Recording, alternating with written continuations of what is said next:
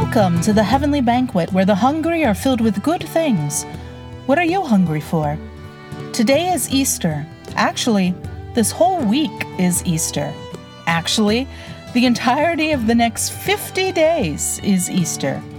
Christ is risen. He's risen indeed, and there's a lot to celebrate and discuss. Our reading today comes from Mark chapter 16. When the Sabbath was over, Mary Magdalene and Mary, the mother of James, and Salome bought spices so that they might go and anoint him. And very early on the first day of the week, when the sun had risen, they went to the tomb. They had been saying to one another, "Who will roll away the stone for us from the entrance to the tomb?" When they looked up, they saw that the stone, which was very large, had already been rolled back. As they entered the tomb, they saw a young man dressed in a white robe sitting on the right side, and they were alarmed. But he said to them, "Do not be alarmed. You're looking for Jesus of Nazareth, who was crucified. He's been raised. He's not here. Look, there is the place they laid him.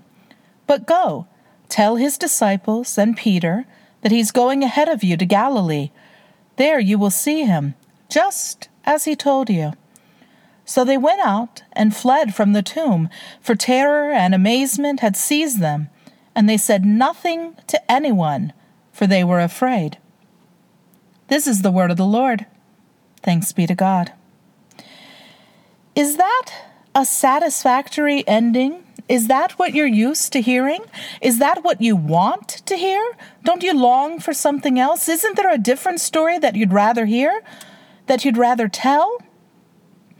What we just heard is what scholars believe to be the original ending to the Gospel of Mark. The women go to the tomb. They see that the stone has been rolled away. They're terrified, confused, heartbroken, still mourning the loss of their friend, their teacher, and now facing the possibility of theft or vandalism of the tomb where he lay. Inside the tomb, they find a stranger who tells them that their dear one, this Jesus, is risen and will meet them in Galilee. The stranger tells them to share this good news with Peter and the other disciples and to go to Galilee. We know this story. It's exciting. It's our Easter joy. We hear trumpets and hallelujahs. We're ready to rush to Galilee with the disciples to meet the Lord. But instead, we read that the women ran from the tomb. They fled in terror, and in their great fear, they said nothing, not a word, nothing to anyone. No songs, no rejoicing, no shouts of "He is risen," no dancing on the way to Galilee, nothing. Their fear kept them from speaking this word of life. They ran away confused, scared, scarred. What a terribly disappointing end to a truly fantastic story. If this were a movie, we might yell at the screen, curse the director, throw some popcorn. We know that in the gospel, fear has no business getting the last word. This just isn't right. But as a piece of literature, this is where the Gospel of Mark triumphs. It intends to elicit that response from us. We are to hear that no one said anything to anyone and think, "No, that's not right." They have to tell everyone this amazing news. Tell the other disciples. Tell everyone in Galilee. Shout it in the streets on the way. Tell everyone everywhere what happened here. He's not dead. He's been raised. Tell everyone. And then we shrink a little in our seats. We drop our heads.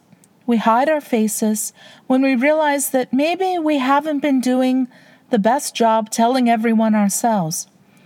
Maybe we identify more with those disciples in the story, letting fear prevail and silence rule the day. Well, that same realization hit some of the first communities that heard Mark's gospel, and they tagged it with a better ending. Just so there be no confusion, we get the more familiar material. Jesus appears to his disciples, reveals himself as risen. They believe, rejoice, and share that news with others, beginning the work of the church. Does the fact that this ending was probably added later make it less reliable? No, of course not. Obviously, someone told someone else that Jesus was risen, or else we wouldn't have the Gospels. I mean, it doesn't make good sense to affirm that the women told no one of what they saw at the tomb, because otherwise, how could we possibly have an account of what they saw at the tomb? They told someone. This addition to the Gospel of Mark isn't a whitewashing, a sort of covering up of the truth. It's the fullness of truth. It is the assurance of the gospel that life and love and never death nor fear win the day. It's the reshaping of the narrative to accord to God's story. There's no need to fear anything because the Lord of life has conquered all. And ultimately, there is only this one story.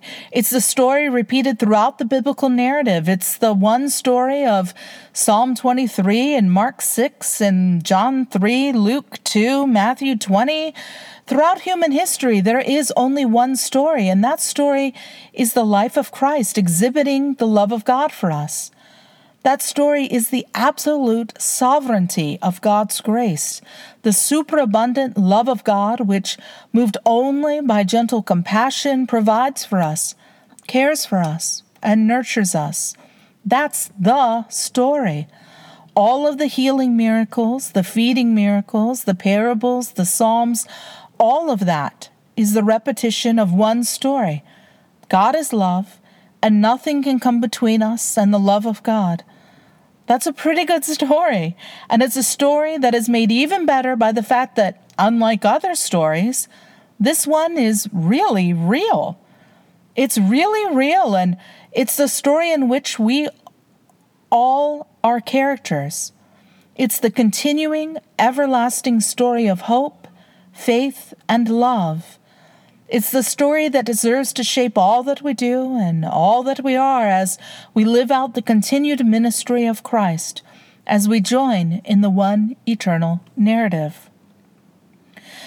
But of course, this world is plagued by many competing stories. Stories about scarcity and fear and humiliation and violence. Stories about nationalism and white supremacy and sexism and homophobia and transphobia and all of the other stories that try to convince us that people who differ from us are some sort of threat to who we are. And those stories are loud. Folks make whole professions out of telling those stories, and those stories capture our attention because they prey on our most basic instincts, an animal instinct that seeks survival through dominance and lives in constant fear of scarcity and enemies even when they don't exist. But that's not our story. That's not the Christian story, not the story we're called to live into. You see, we have a unique privilege in that even when we cannot order the events of the world, we can shape its narrative. I'm going to say that again. Even when we cannot order the events of this world, we can shape its narrative. As Christians, we're called to tell the gospel story, to live the gospel story, to exhibit the gospel story so that it's the overarching narrative of all that we do and all that we say. A story about a God who loves us and dwells among us. A story about a God who conquers fear, who destroys death, whose love for us is so powerful that nothing on this earth can separate us from it. And not just words, empty promises, or well wishes, but words which frame our existence, words which bring us new life in Christ, words which compel us to live that life, words which urge us to not just speak of life, hope, comfort, and peace, but to be life, hope, comfort, and peace, to act for life, hope, comfort, and peace within this world, proclaiming the gospel narrative by living the life of the story where death, confusion, despair, and terror never have the last word, but love, life, and joy always triumph. God's stories are about love, life, and joy because those things are true. Those are the things that are really real in this world.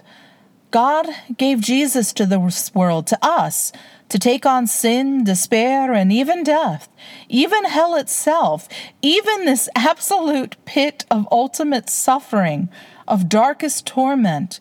We say it every week. He descended into hell. Jesus took all of those awful things onto himself to conquer them, that we might live and live abundantly, flourishing in the perfect love of God. That's real. That's today. That's Easter. And our thanks to God, our perfect praise is not to squander that gift, but to live into the fullness of the new life offered to us by the one who died on the cross and rose from the dead. That's our story. That's our lives. That's the narrative in which we find ourselves.